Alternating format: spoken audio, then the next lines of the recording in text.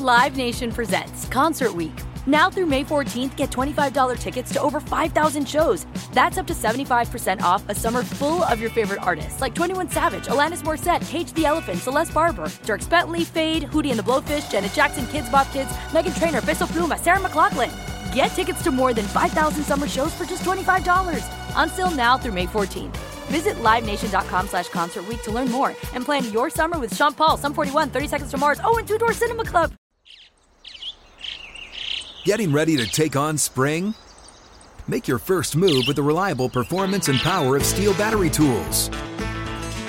From hedge trimmers and mowers to string trimmers and more, right now you can save $50 on select battery tool sets. Real Steel. Offer valid on select AK system sets through June 16, 2024. See participating retailer for details.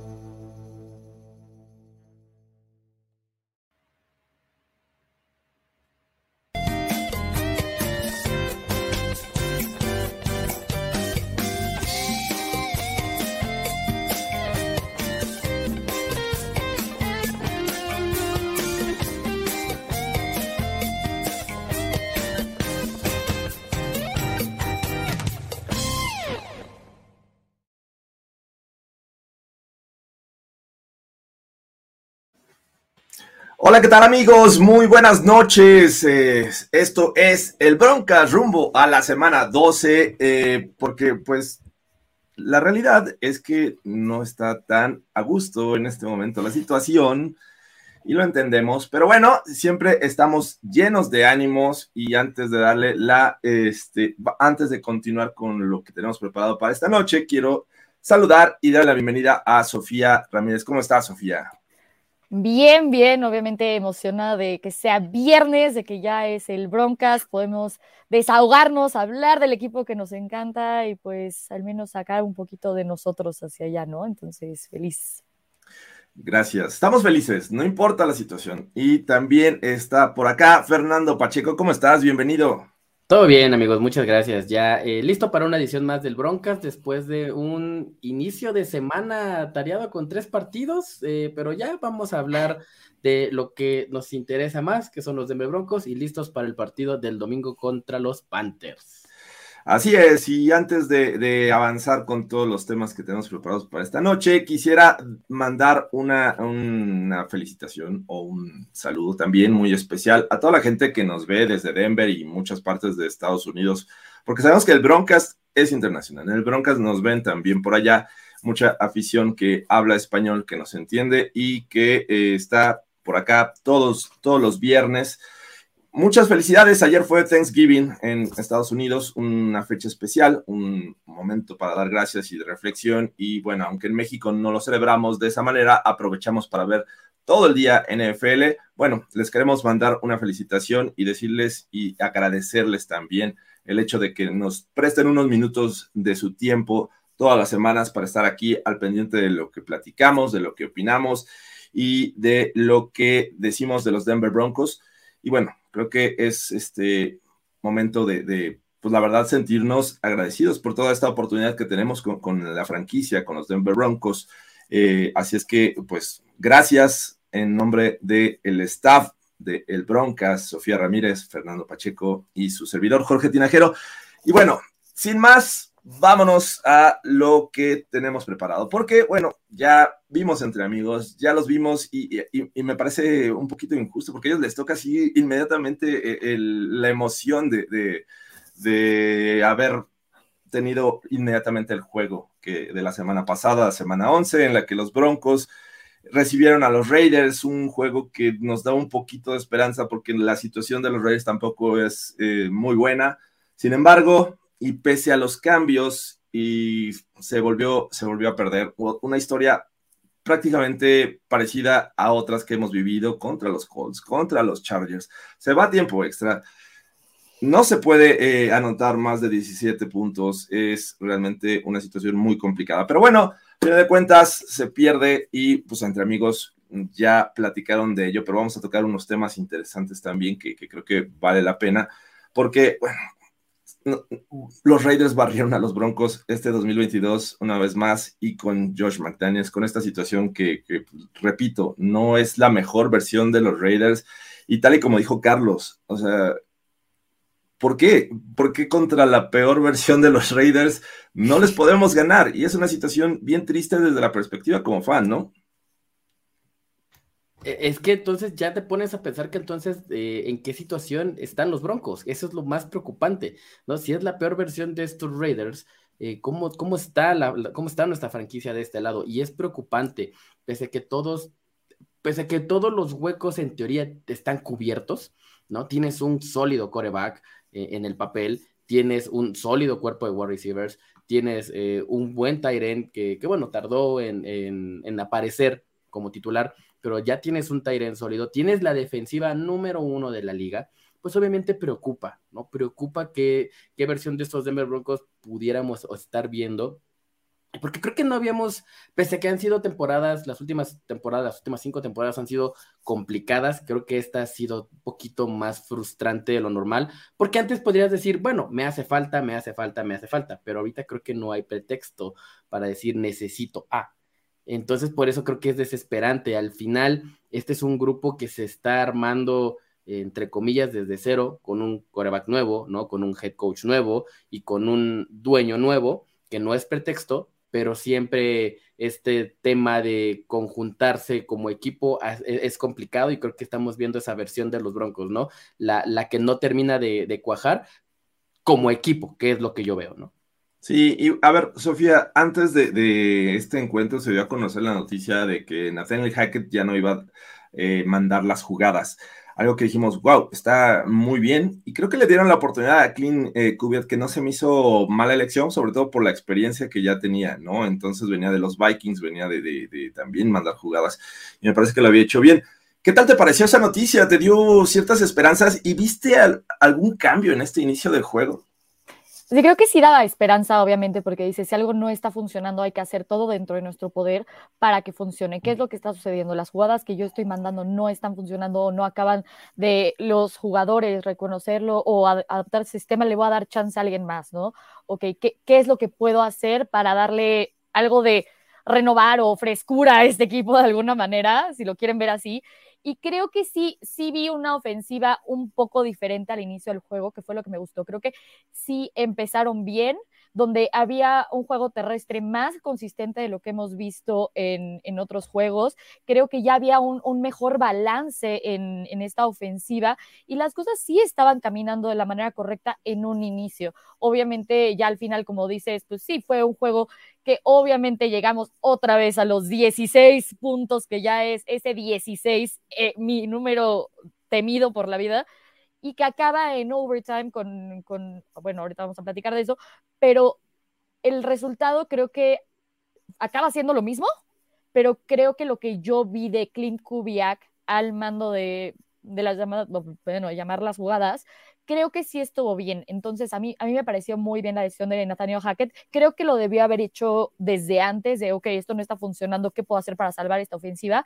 Pero lo que vimos este domingo, al inicio, creo que sí funcionó bien. Entonces, creo que ahí nada más era también qué tanto ahí se afectan las lesiones de KJ Hamler, de Jerry Jeudy, obviamente también vamos a platicar de esto, pero ya no vimos la segunda mitad de Melvin Gordon, cosas por el estilo que dices que si hubieran estado Jerry Jeudy, KJ Hamler y otro running back, pudiera ser un poquitito diferente la segunda mitad, puede ser. No Pero fue, a mí me parece un destello y algo que te dio cierta esperanza en un inicio, porque bueno, se consigue una anotación en el primer drive, Fernando Pacheco, es algo que dices, wow, esto no lo veía venir, lo consiguen, pero se va diluyendo esta situación. Aparentemente al final de esta primera mitad, pues los Broncos tienen una oportunidad de sacar puntos, sin embargo, se complica toda esta situación en la que parecía que ya tenían el primer gol, Melvin Gordon suelta el balón, lo recuperan atrás, se convierte en una cuarta oportunidad, intento de field goal, y les bloquean el field goal. Se pierden puntos ahí, y me parece que es un momento clave en este partido, y que a la postre pesó demasiado. Sí, sin duda, algo sorprendente es eso, ¿no? Los Broncos eran los Broncos y los Panthers, que es nuestro rival esta semana, eran los únicos 2 equipos que en toda la temporada no tenían un drive inicial que terminara en touchdown, ¿no? Ya los Broncos se quitan ese estigma, por así decirlo, esta temporada con un excelente inicio de partido. Y después vienen este tipo de situaciones en las cuales se comienza a ver el equipo un poco decaído. Es bien el fumble de Melvin Gordon, que para mí no es el culpable de que se pierda el partido, no hay muchas otras circunstancias.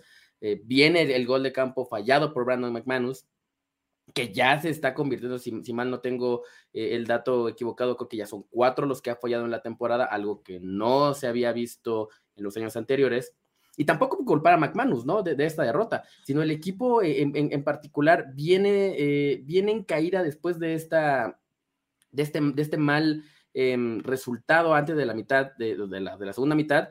Comienza el tercer cuarto y todos sabemos lo que pasa en el tercer cuarto con esos Denver Broncos, ¿no?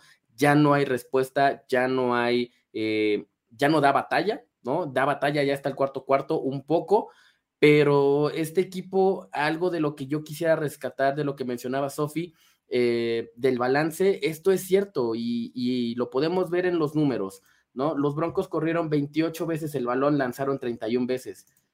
Milagro, vaya, algo bueno que rescatar. Sí, no se consiguieron los puntos necesarios, no se ganó, no se anotaron más de los 16 puntos que necesitábamos, sí, ¿no? Pero ya encontraste un balance, ya esto tiene pies y cabeza, por lo menos este partido, ¿no? Sí, no se generaron puntos, pero algo que mencionaba Sofía importante es, tal vez con otro running back, ¿no? Pudiera haber sido las cosas distintas. No quiero decir wide receivers porque jugaron, creo que decentemente bien Kendall Hilton y los demás, pero creo que con un running back ahí atrás pudiera haber cambiado la historia del partido.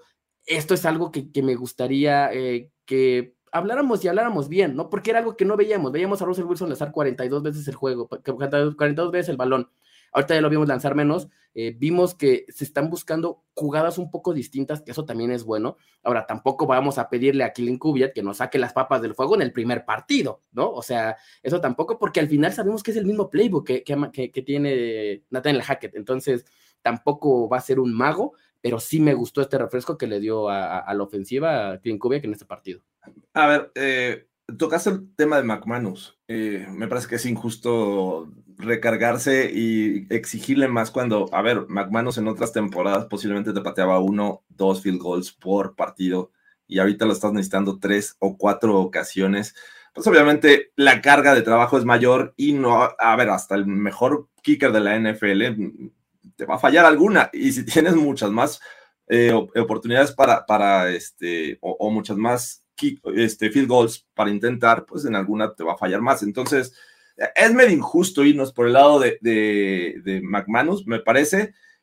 Yo creo que sí afectó el tema de Melvin Gordon, no es toda su responsabilidad, porque bueno, a final de cuentas es un tema de equipo, todos tienen responsabilidad, pero bueno, fue un factor interesante, pero sí, es frustrante. Por ahí nos mencionaban también que el tema de que salieron con cierta apatía, y lo hablábamos el podcast anterior, el Broncas del pasado viernes, en el que creo que los Broncos, cuando juegan con los Raiders, de repente se ven así como que no traen esas ganas o ese coraje que debes de salir cuando enfrentas a un rival divisional, que bueno, obviamente sabemos que para la afición es un rival odiado, y eso lo tienen que transmitir los jugadores, y me parece que ni staff ni jugadores presentan esto cuando enfrentan a los rivales, y nos ha pasado con ellos, nos ha pasado con los Chiefs, y ahora, bueno, ya tienen una racha de 6 victorias consecutivas los Raiders sobre los Broncos, y pues la verdad es que es triste esta situación. Sí, creo que hay algo que sí quiero poner, porque por ejemplo ahorita que dicen la parte de McManus y tocamos el tema de Melvin Gordon, y también en los comentarios lo están poniendo, ¿no? Que pues sí, al final de cuentas hablamos la semana pasada de cómo Max Crosby era una pieza fundamental para los Raiders y cómo sí realmente se ve muy bien contra los Broncos, creo que puso mucha presión y de hecho fue el causante de esos problemas en el segundo cuarto, ¿no? Obviamente ahí viene la presión por parte de Max Crosby y fue cuando Melvin Gordon hace el fumble. Entonces también no era cualquier cosa, sino que realmente tenías a una gran persona, muy bueno en lo que hace, presionándote, que digo, al final de cuentas es 5 fumbles en una temporada, que vamos a hablar más de eso, pero también es Tom McMahon, el hombre del que yo me quejé una y otra vez, justo fue el encargado de bloquear ese kick. Entonces, ¿qué dices? Wow, ahí sí fue como, pum, mi corazón de repente estrelló. Y creo que justo ese es el problema, ¿no? Para mí sí es un momento que cambió el juego, pero la cosa es que debes de poder, tienes todavía el halftime, deberías de poder ajustar y regresar a la segunda mitad pues con mayor fuerza, ímpetu, lo que quieras, incluso sin ser rival divisional, pero si es como dices, no se siente esa rivalidad dentro del locker room y dentro del staff. La cosa es que si tienes el halftime, es como, bueno, ya vamos a dejar esto en el pasado, esto ya fue en el segundo cuarto, vamos a cambiar este juego, ¿no? Y creo que a partir de ahí, como fueron jugadas determinantes para los Broncos, pero ahí se quedaron. Y por eso también creo que afectó para lo que vino ya en el tercer cuarto, que creo que no estaban realmente ahí. Y a ver, no hay nada nuevo bajo el sol en esta rivalidad reciente contra los Raiders. ¿Sabías que tenías que evitar que Josh Jacobs tuviera una buena tarde? Te corren para más de 100 yardas. Fue el único jugador de los Raiders que acarreó el balón. O sea, no hubo nadie más. Ni siquiera Derek Carr salió de la bolsa y dijo, voy a avanzar el balón por tierra. No lo hizo, rebasó las 100 yardas, más de 4 yardas por acarreo. Es algo que, a ver, debías de enfocarte en detener esto y evitar entiendo todos los temas de lesiones, porque en todos los equipos hay lesiones y los Broncos es el equipo de los más mermados. O sea, la realidad es muy triste en ese sentido y podrías por ahí argumentar que no tienes el personal suficiente para enfrentar estos duelos, pero a ver, en la NFL pues un equipo no son 22 jugadores, son 53, de los cuales ahí tienes que preparar y tienes que hacer un análisis para ver quiénes van a estar detrás de tus titulares y quiénes tienen la capacidad para en cualquier eventualidad poder jugar y salvarte de esta situación. Pero bueno, los Broncos, a pesar de eso, también tuvieron que limitar o ponerle un tight end extra a Max Crosby y acabó con 2 sacks. O sea, también acabó siendo factor. Max Crosby es un tipo, me parece que en este momento en la liga es el que más tacleadas tiene detrás de la línea. Y bueno, otra vez Max Crosby vuelve a ser factor en este juego y no está pasando, o sea, estamos viendo prácticamente lo mismo, juego tras juego. No, y no solamente Max Crosby, ¿no? Josh Jacobs, ya lo mencionabas, ¿no? Otro juego en contra de los Broncos que tiene más de 100 yardas. Entonces, estos dos jugadores sí combinados hacen muchísimo daño, pero entonces ya, yo creo que ya el tema de decir que los jugadores de las lesiones o los ausentes, pues creo que ya sale sobrando porque en años anteriores también o estaban los titulares y era la misma historia, ¿no? La realidad es que estos jugadores enfrente a los Broncos se crecen y lo hacen bastante bien, ¿no? Hay que darles todo el crédito. Del otro lado es, ¿por qué no has encontrado un antídoto a esto, no? Sí podemos decir que DJ Jones salió un momento por su lesión en la mano, pero entonces tienes un Mike Purcell que tiene que hacer el trabajo igual de efectivo, ¿no? Sé que la calidad de jugadores, no por comparar, es distinta, pero bueno, un Mike Purcell que sabemos que también detiene bien la carrera, ¿no? Del otro lado de la línea ofensiva, bueno, pues pon un tight end extra, sí, tal vez te puede perjudicar en tu serie ofensiva, pero buscas algo, pones un tight end y un running back a bloquear a Max Crosby, dale un poco más de tiempo a Russell Wilson. Una de las jugadas clave fue un sack a Russell Wilson, precisamente de Max Crosby, ¿no? En una tercera oportunidad. Entonces, ese tipo de situaciones son las que creo que como staff de coacheo deberían de ponerse a buscar esas soluciones en lugar de buscar un chivo expiatorio, ¿no? Como el caso de Melvin Gordon, o como el caso de Brandon McManus, o como el caso de que tú me digas. O sea, todo esto creo que tiene solución de alguna u otra manera y es algo que no hemos podido ver. No se diga a lo largo de los últimos 3 años, ¿no? Esta temporada en frente a los Raiders es algo que no hemos podido solucionar, ni de detener a Max Crosby, ni de detener a Josh Jacobs. Y ahora creo que también alguien que tuvo un gran juego, obviamente, es Davante Adams, que esperábamos ver ese matchup, y lo hablamos la semana pasada, ¿no? Esperábamos ver el matchup con Patrick Surtain, que a mí, o sea, obviamente cuando él sale y dice, todavía está joven, le falta, sí fue como, oye, vato, ¿te acuerdas del juego pasado donde no te dejó hacer absolutamente nada? Puede ser que sí le falte y obviamente tienes malos días, que no fue un mal día, al contrario, tener la capacidad para literal casi, ahí no es eliminar, pero es mitigar o limitar a Davante Adams de la manera en la que lo has hecho. Y obviamente sí vi este stat en alguna parte, porque pues me salió de Twitter, que como los últimos 5 minutos del juego siempre como que esta defensiva como que baja un poco y entonces ha permitido muchas cosas, pero creo que Sí, al final de cuentas también es Davante Adams, que no fue tanto factor en el juego anterior, justo por estar en el matchup de Patrick Surtain, y que muchos decían, oye, es que ¿por qué lo están poniendo con Sam Bassey? ¿Por qué lo están poniendo con otras personas? Debería estar con Patrick Surtain todo el tiempo. Pues sí, pero también es muy predecible lo que estás haciendo. Creo que funcionó con Evero, pero aquí es, eventualmente iba a pasar y pasó. Ese es el problema, que muchos dicen, es que aquí no funcionó, no puedes limitarlo, no eliminarlo, y aquí sí fue un factor mayor que en el juego pasado. Entonces, tenemos los de siempre, sí. más eso. Yo también vi ese tweet, me parece que fue Mike Lees, en el que ponía Pues la cantidad de puntos que ha permitido la defensiva de los Broncos en los últimos minutos de los juegos y que pues, obviamente a la postre han sido factor porque pues no han podido ayudar a que se ganen los juegos. Sin embargo, me parece una injusticia estar reclamándole a una defensiva que ha jugado muy bien y que la tienes mucho tiempo en el terreno de juego. A ver, ¿cuánto tiempo vimos, cuántas ocasiones patearon contra los Titans el balón? Todo. ¿Cuánto tiempo estuvo la defensiva ahí también haciendo que los Titans patearan el balón? Pues obviamente llega un momento en que te desgastas. Ahora, el tema de Davante Adams en este juego, no contaron con K'Waun Williams. Me parece que el no contar con un jugador como él te hace buscar una manera diferente de usar tus piezas y de tus mejores jugadores. Ahí evidentemente no estaba Davante Adams siendo cubierto por Patrick Surtain de manera personal. O sea, ahí me parece que es un error. Isaac Bassey o el que haya sido se pierde porque evidentemente esperaba que un cornerback o un safety estuviera en esa zona y no estaba. Entonces, es un tema que también mueve cuando un jugador no está y que no le tienes tanta confianza como para decir, ok, tú vas a hacer al slot, me lo vas a cubrir y me quito ese pendiente, o vas a blitzear. O sea, perdieron también ese blitzeo que aportaba K'Waun Williams, ¿no? Y bueno, desafortunadamente todos volteamos a ver a Patrick Surtain cuando vemos que Davante Adams anota. ¿Dónde estás?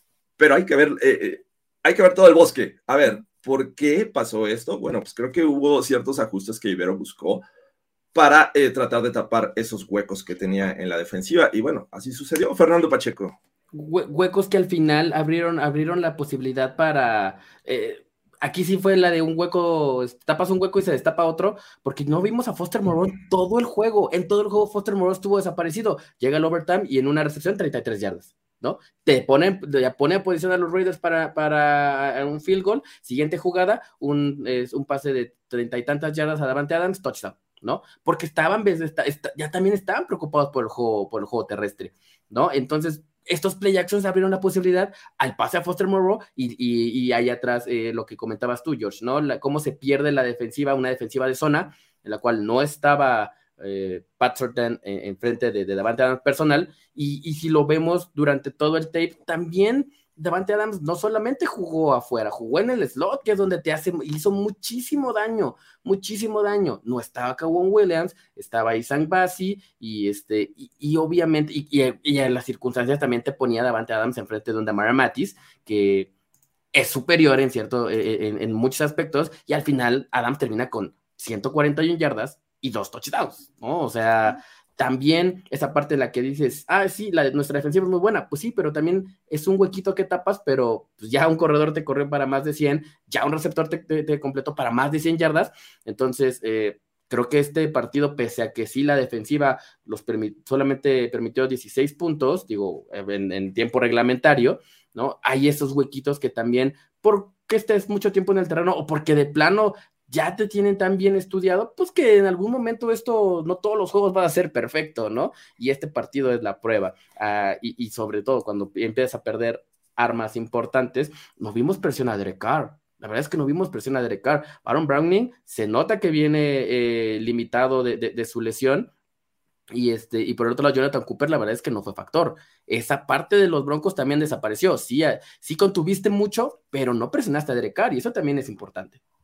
Sí, a ver, Sofía. No, perdón, es que a mí también, o sea, ahorita que estabas, por ejemplo, hablando de la parte de la defensiva, para mí tampoco es justo, o sea, ustedes lo dicen, y por eso es como lo del tweet y que vi bastante, es como este partido lo perdió la defensiva, y es como no, o sea, al final de cuentas, justo, por ejemplo, 5 minutos malos contra cuántos minutos que realmente son jugados, y también es, no le estás, cuántos minutos buenos y malos tiene esta ofensiva, o qué tan parejo está eso, la disparidad entre este equipo es brutal, y justo es eso, aquí, como dice Fer, tapas uno, pero otro se te escapa. Y eso era también los cracks que hablábamos la semana pasada. Es como, eventualmente, este Castillito, por más que esté el talento, por más que el Rivero ha hecho magia con lo que ha tenido, porque también ha habido muchísimas lesiones en la parte defensiva, pues obviamente se va cayendo esto, porque ya no hay con qué. Y obviamente, por ejemplo, de Mary Mathis, ¿no? Que hablábamos del juego de Chargers, ¿no? Después de eso, ha incrementado su producción, lo ha hecho súper bien, ha mejorado lo que ha hecho,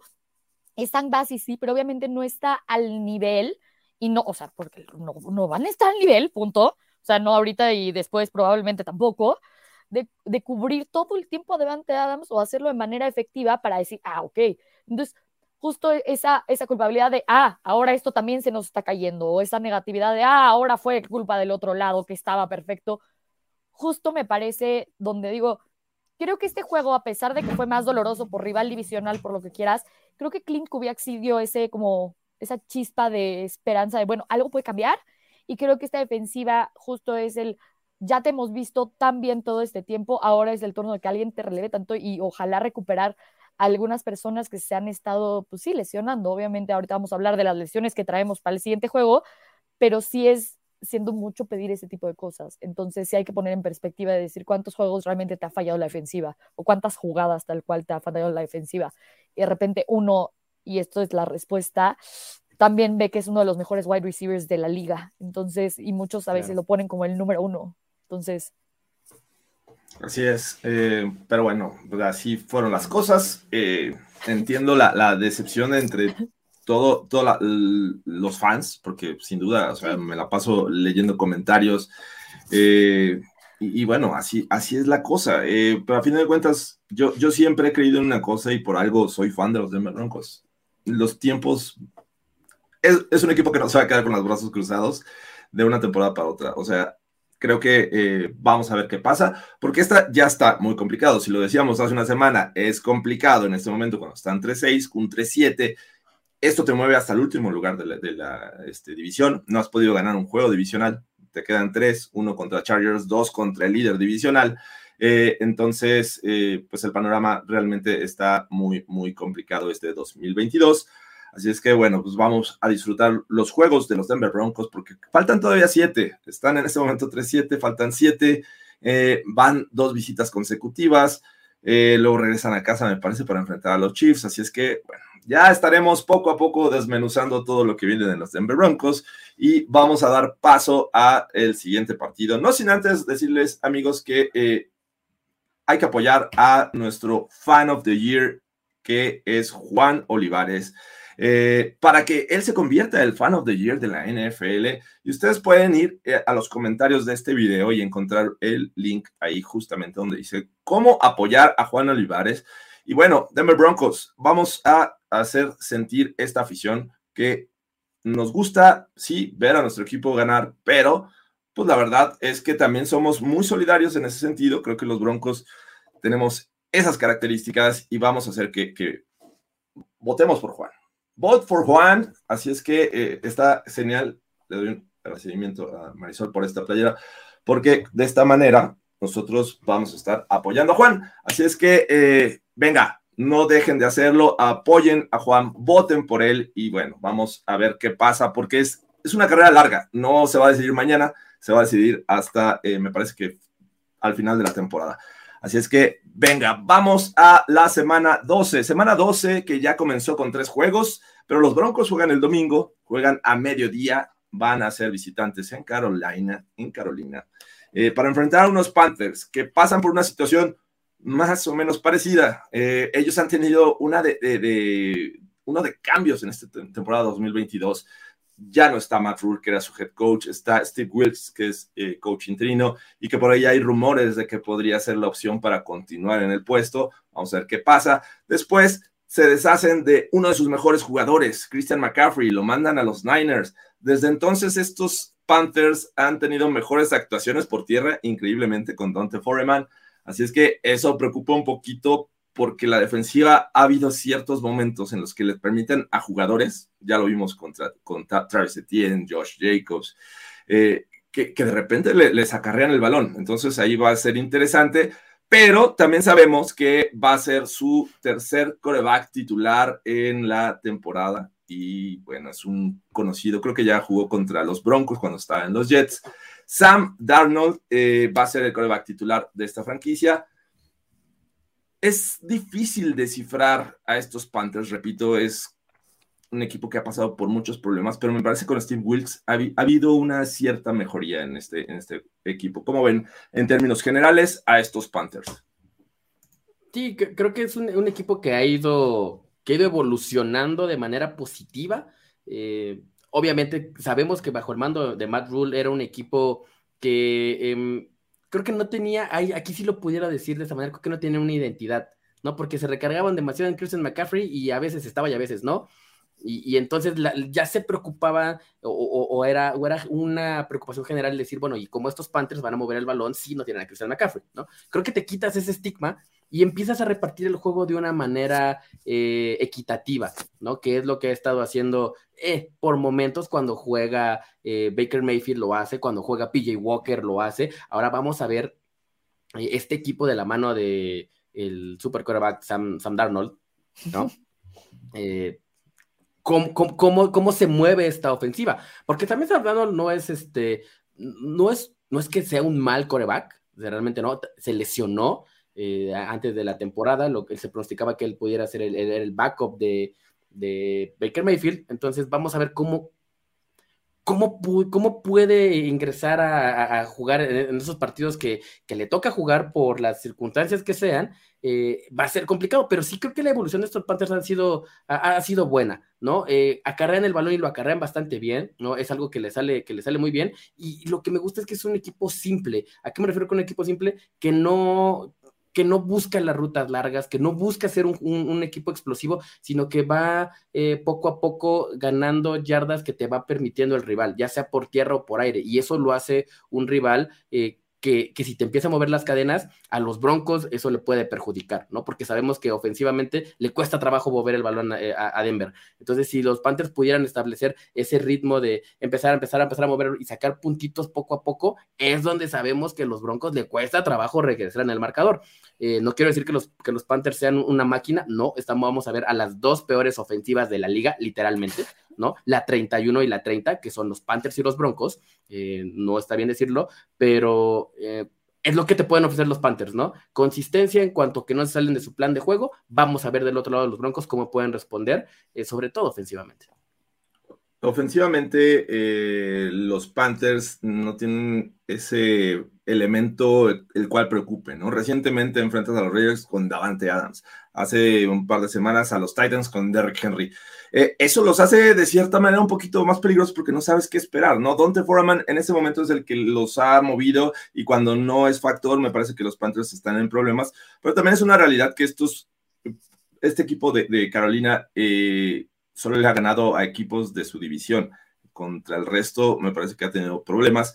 Así es que, ¿cómo ves, Sofía? ¿De quién debes de cuidarte? Realmente tenemos que preocuparnos de Sam Darnold, que lleva un 17 ganados, 32 perdidos como récord en su carrera. ¿Qué es lo que no sé? Justo a mí la parte de Sam Darnold se me hace súper complicada, porque creo que sale de los Jets después de haber tenido complicaciones por ahí. Está viendo fantasmas, literalmente. Exacto, literal. Está viendo fantasmas. Pero después llega Carolina, creo que va a tener un buen inicio todo, y vemos que no. Y es el problema. Vamos a ver al mismo Sam Darnold que realmente vimos antes en Carolina, porque lo que hemos visto de Mayfield, la verdad es que no ha sido suficiente. Entonces creo que realmente ahí es algo complicado, donde obviamente Mayfield era como la respuesta, y también para que tuviera otro chance, ser el titular, lo que quieras. Son 2 partidos que pierde contra Cleveland y los Giants, después gana uno con los Saints, después pierde contra Arizona, pierde contra San Francisco, se lesiona, entra PJ Walker y sorprendentemente le va mejor, ¿no? Obviamente ahí tienen los dos que la parte de lesiones, pero ya voy a tomar una decisión, obviamente tuvo un mal juego la semana pasada y no acaba de realmente hacer sentido este cambio para él. Entonces yo no sé si voy a esperar a ver esa rotación de los Panthers porque no saben qué hacer y dicen, sabes que si no funciona contigo y el que realmente me estaba funcionando un poquito mejor está lesionado, que es PJ Walker, pues, ¿sabes qué? Voy a meter a Sam Darnold, porque fue un muy, muy, muy mal juego de Mayfield y creo que es eso, que tratan de hacer algo para cambiar esta ofensiva.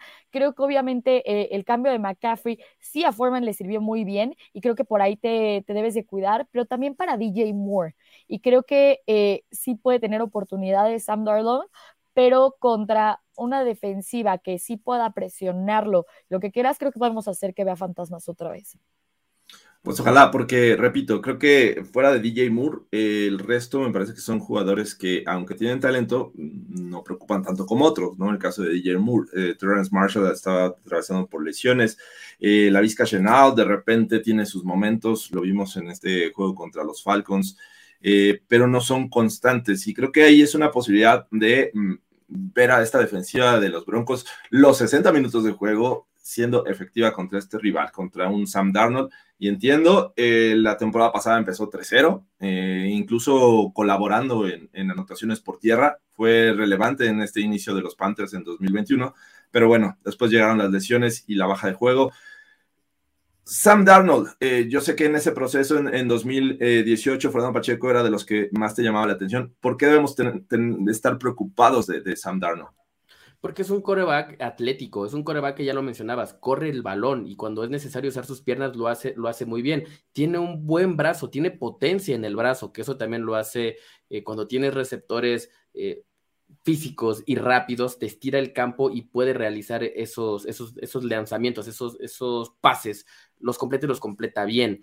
Es por eso que hay que tenerle, no miedo, pero sí respeto a lo que puede hacer Sam Darnold, porque además de eso, es elusivo para cuando viene la presión, esta movilidad que le caracteriza o que lo hace bien, puede salirse de la bolsa de protección y no arriesgar tanto el balón, ¿no? Esas son las características buenas que tiene Sam Darnold. ¿Qué es lo malo? Que no sabe reconocer las cargas, ¿no? Que no sabe leer bien a las defensivas, que es algo que le cuesta mucho trabajo. Y es algo bueno que tiene G. Rivero, ¿no? Saber disfrazar las cargas, saber disfrazar a las defensivas para hacer equivocarse al quarterback rival, y eso es algo que creo que a la larga pudiera pesar durante el juego a favor de los Broncos, ¿no?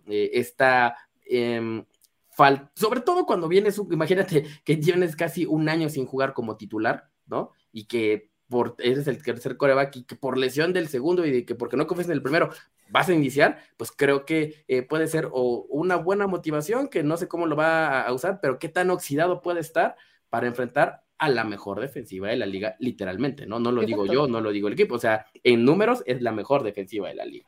Sí, creo que justo ahí lo que me da un poquito de lo que dices es elusivo con las piernas. Ahí puede ser porque creo que justo no sé qué esperar de Sam Darnold, pero por las piernas, lo hemos visto en otros juegos de cuando estaba con los Jets, ¿no? Contra los Broncos. Entonces, creo que ahí siento que podría haber una preocupación de Sam Darnold en cuanto a eso, ahora que lo dices, pero creo que no sé qué esperar de Sam Darnold.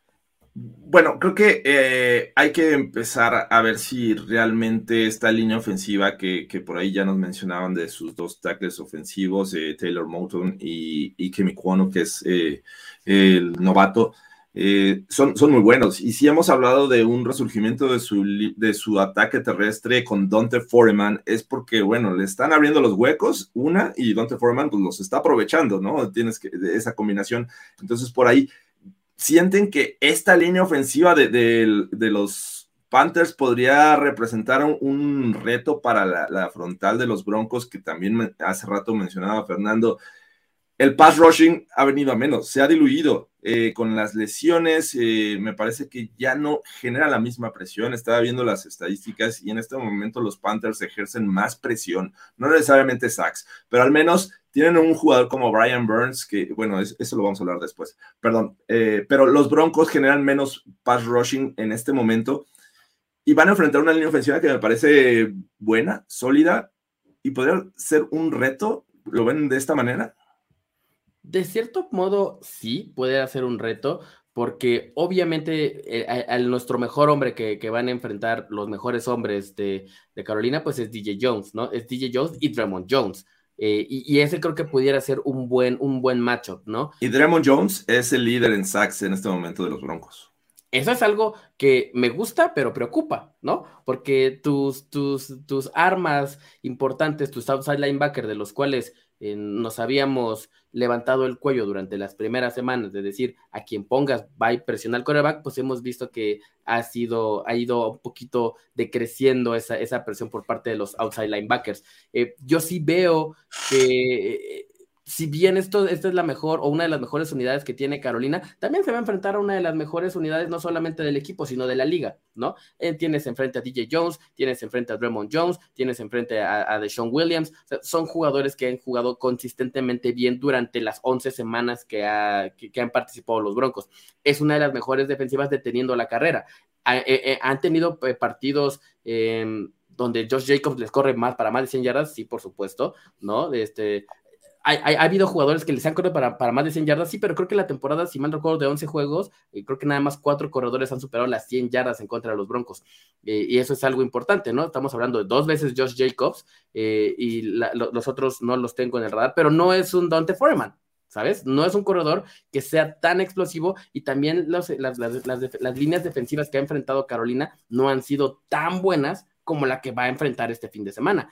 Yo sí creo que pese a que es la mejor unidad contra la mejor unidad, los Broncos tiene la ventaja y puede salir con un buen resultado de Carolina el fin de semana.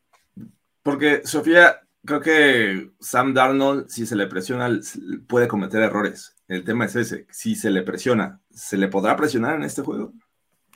Es que creo que es eso, creo que sí hemos visto presión, obviamente no acaba siendo la cantidad de sacks o de presión que hemos visto, pero obviamente recuperar a Baron Browning, que ya jugó la vez pasada, que obviamente estamos viendo que Nick Bonito ya está teniendo una mayor participación, si quieren por lesiones, si quieren por el cambio a Bradley Chubb, pero estamos viendo una participación de Nick Bonito, donde ambos jugadores van a estar al alza, a mi parecer, que es justo Baron Browning para sentirse cómodo con la lesión y sentirse libre de hacerle el tipo de jugadas que hacía antes, y Nick Bonito sintiéndose más cómodo en la posición, ya teniendo un poco más de oportunidades. Creo que realmente, justo como también decían ustedes, está Dre'Mont Jones y DJ Jones, ¿no? Hemos visto lo que realmente pueden hacer, y creo que también hemos visto justo como Giro Vero ha mandado a otros jugadores, si quieren Quan Williams, Caden Stearns, que en este momento obviamente pues no están, pero también podemos ver que hay otras personas que en el pasado se han utilizado para hacer este tipo de cosas, ¿no? Yo no descarto que, por ejemplo, Kareem Jackson pudiera hacer este tipo de labor y que pueda hacerlo de manera buena. Entonces creo que sí se le puede presionar a Sam Darnold, y de una manera u otra también creo que pueden hacer que realmente no llegue el balón a las personas que desean, ¿no? Entonces, creo que sí se le puede limitar bastante. Creo que obviamente hay lo que decía también que me preocupaba de que se vaya por tierra, es que justo te estás enfocando tanto en la parte terrestre con Foreman, no te estás preocupando tanto porque no llegue el balón a Moore, por ejemplo, que entonces dejaste un hueco posible para que te corra tantas yardas Sam Darnold, pero realmente creo que justo los errores le pueden pesar mucho, y también esa inestabilidad del equipo de Panthers al saber qué hacer en la posición de quarterback. No sé si realmente pueda capitalizar y decir, este trabajo es mío, o si se sienta tan mal que ya es la segundo equipo que dicen, no. Y ya nada más para complementar, si estamos hablando de unidad por unidad, línea ofensiva contra línea defensiva, pero súmale un Alex Singleton, que está jugando brutalmente bien, y un Josey Jewell, que detiene muy bien la carrera. Creo que ese complemento, ¿no? Pudiera ayudar más a los Broncos para detener el juego terrestre y poner el partido en brazo de Sam Darnold, que como decíamos, viene oxidado, viene sin jugar un año, eso también podría ser un factor.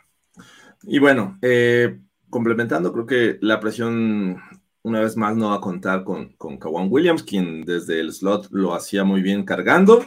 Ya está descartado. Está en duda Jacob Martin, recién llegado, pero bueno, son parte de los reportes de lesionados. Y ahora pasándonos al tema de la ofensiva, y bueno, no sin antes también mencionar que Jonathan Harris en la línea defensiva está descartado. Pasándonos al otro lado del balón, los Broncos necesitan estos drives de 4 minutos, 5 minutos para que esta defensiva esté fresca, porque me parece que tienen calidad. Si están frescos, esta defensiva tiene la posibilidad de detener a los Panthers, pero es posible contra una unidad que está llena de talento, sí joven, pero bueno, ya mencionaba a Brian Burns hace ratito de pasada, es un tipo que lleva 8 sacks, que presiona bastante bien, y que bueno, sabemos que en este momento la línea ofensiva de los Broncos está mermada. Tiene un Derek Brown que también es bueno, la defensiva tiene su JC Horn, que es generación, Patrick Surtain, Jeremy Chin, un safety que también es joven, pero que ha dado buenos resultados, ha sido de impacto para este equipo. Realmente se puede con lo que se tiene, porque sabemos que no va a estar otra vez KJ Hamler ni Jerry Jeudy. De repente tiene flashazos Hinton, que la semana pasada se le fue un balón entre las manos. ¿Qué esperar de esta ofensiva contra los Panthers?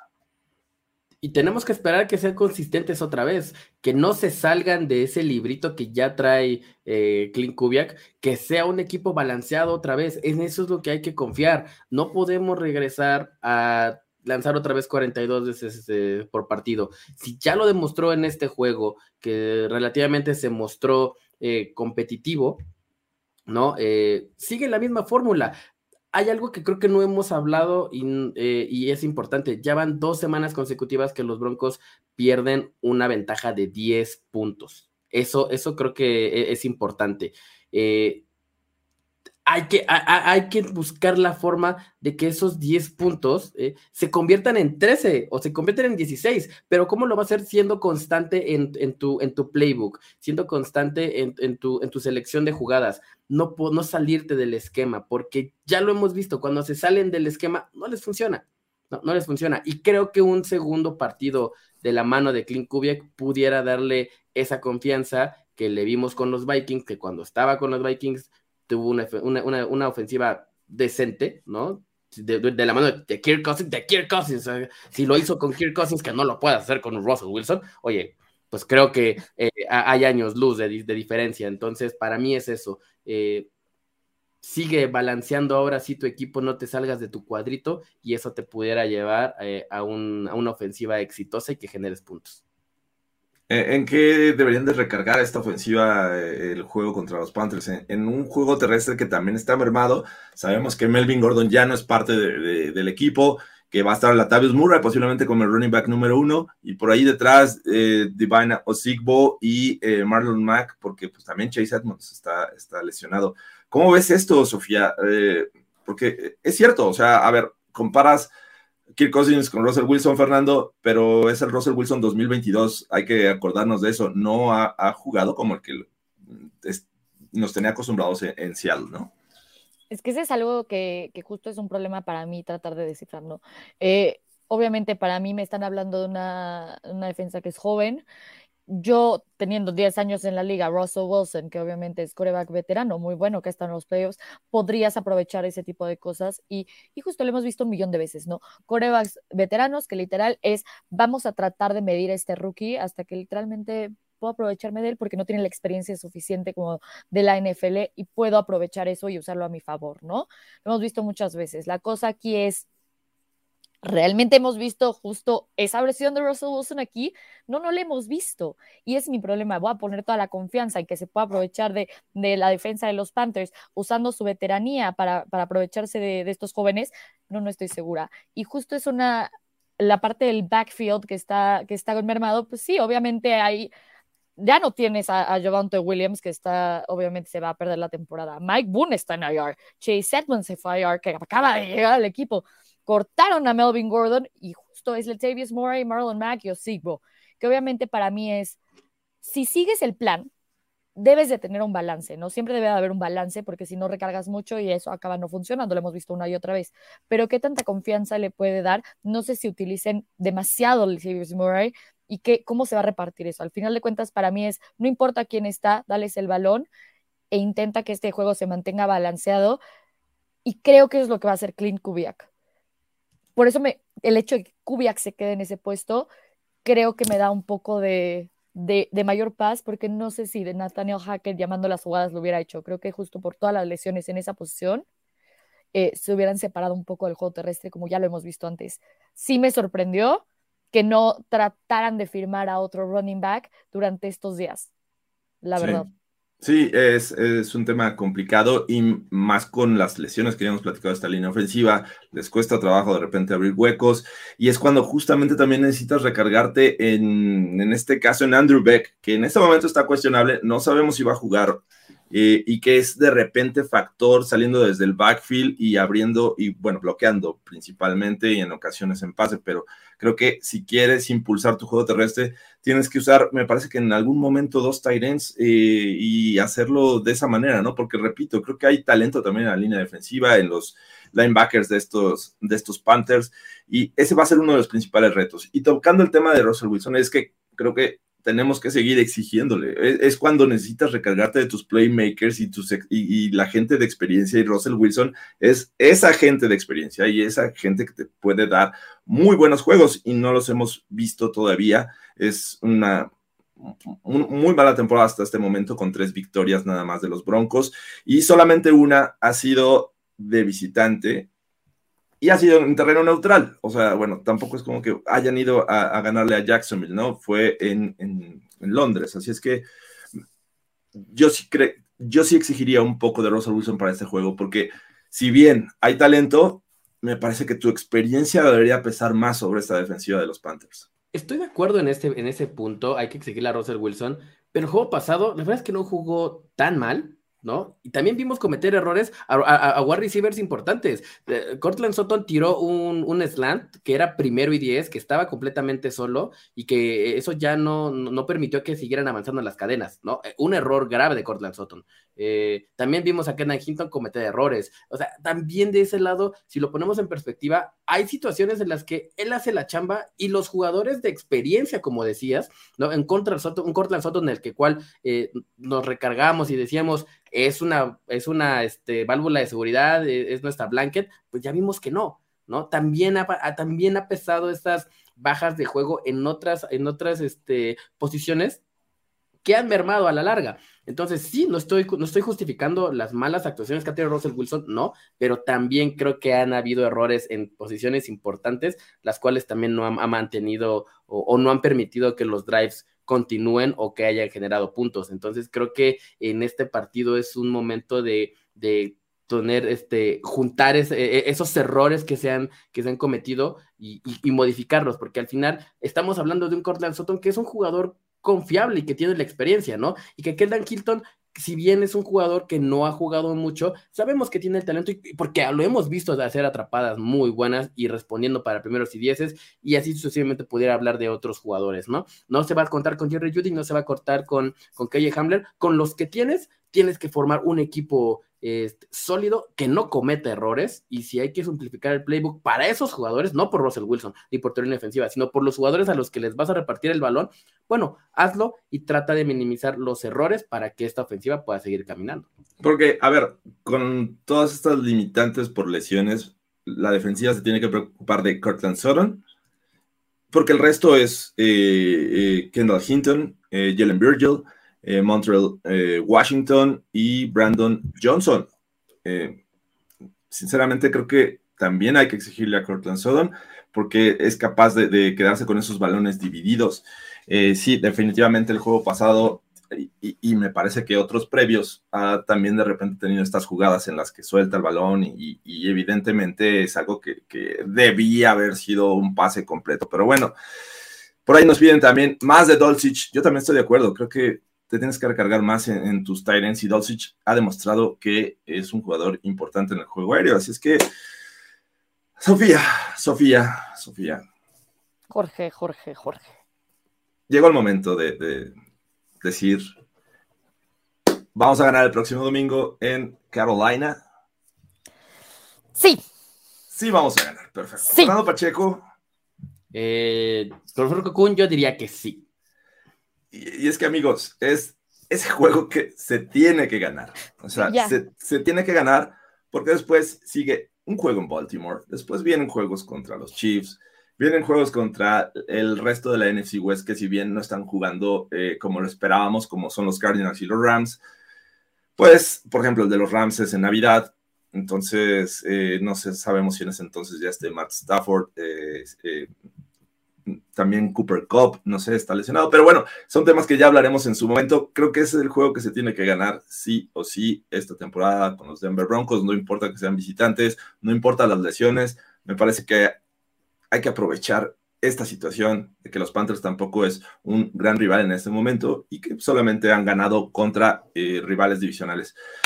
Así es que, bueno, con esto terminamos el análisis de los Broncos en Carolina contra los Panthers. Muchas gracias. No sin antes decirles que participen en Pick'em. Pick'em, esta dinámica de los Denver Broncos en la cual ustedes pueden ganarse premios de los Broncos, como gorras, como playeras.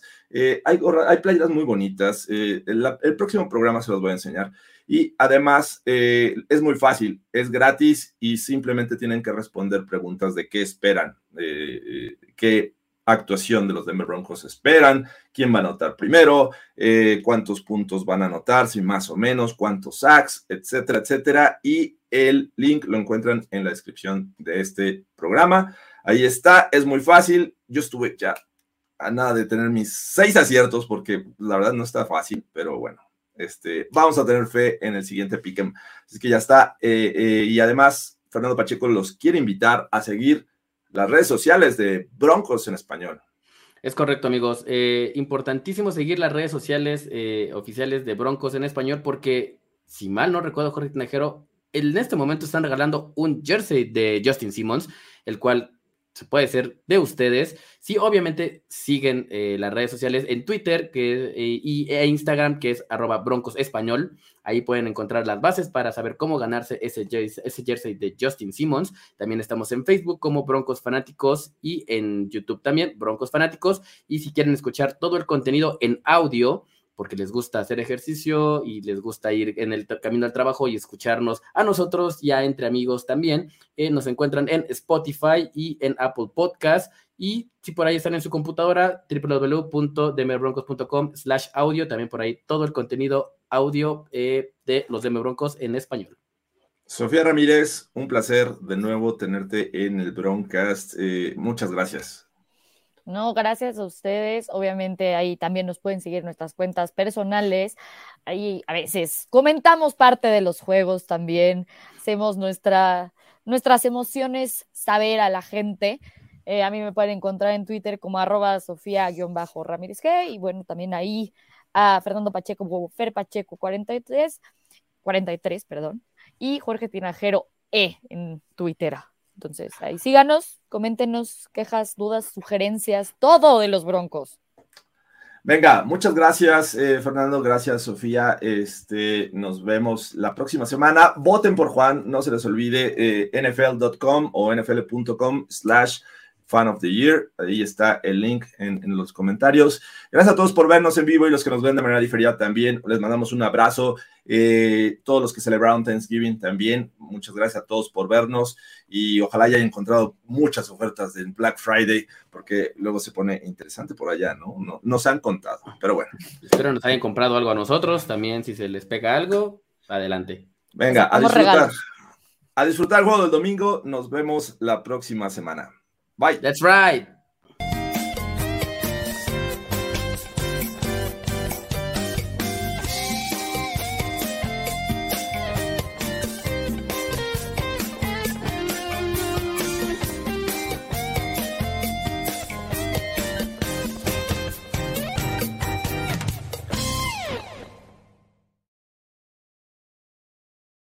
Live Nation presents Concert Week.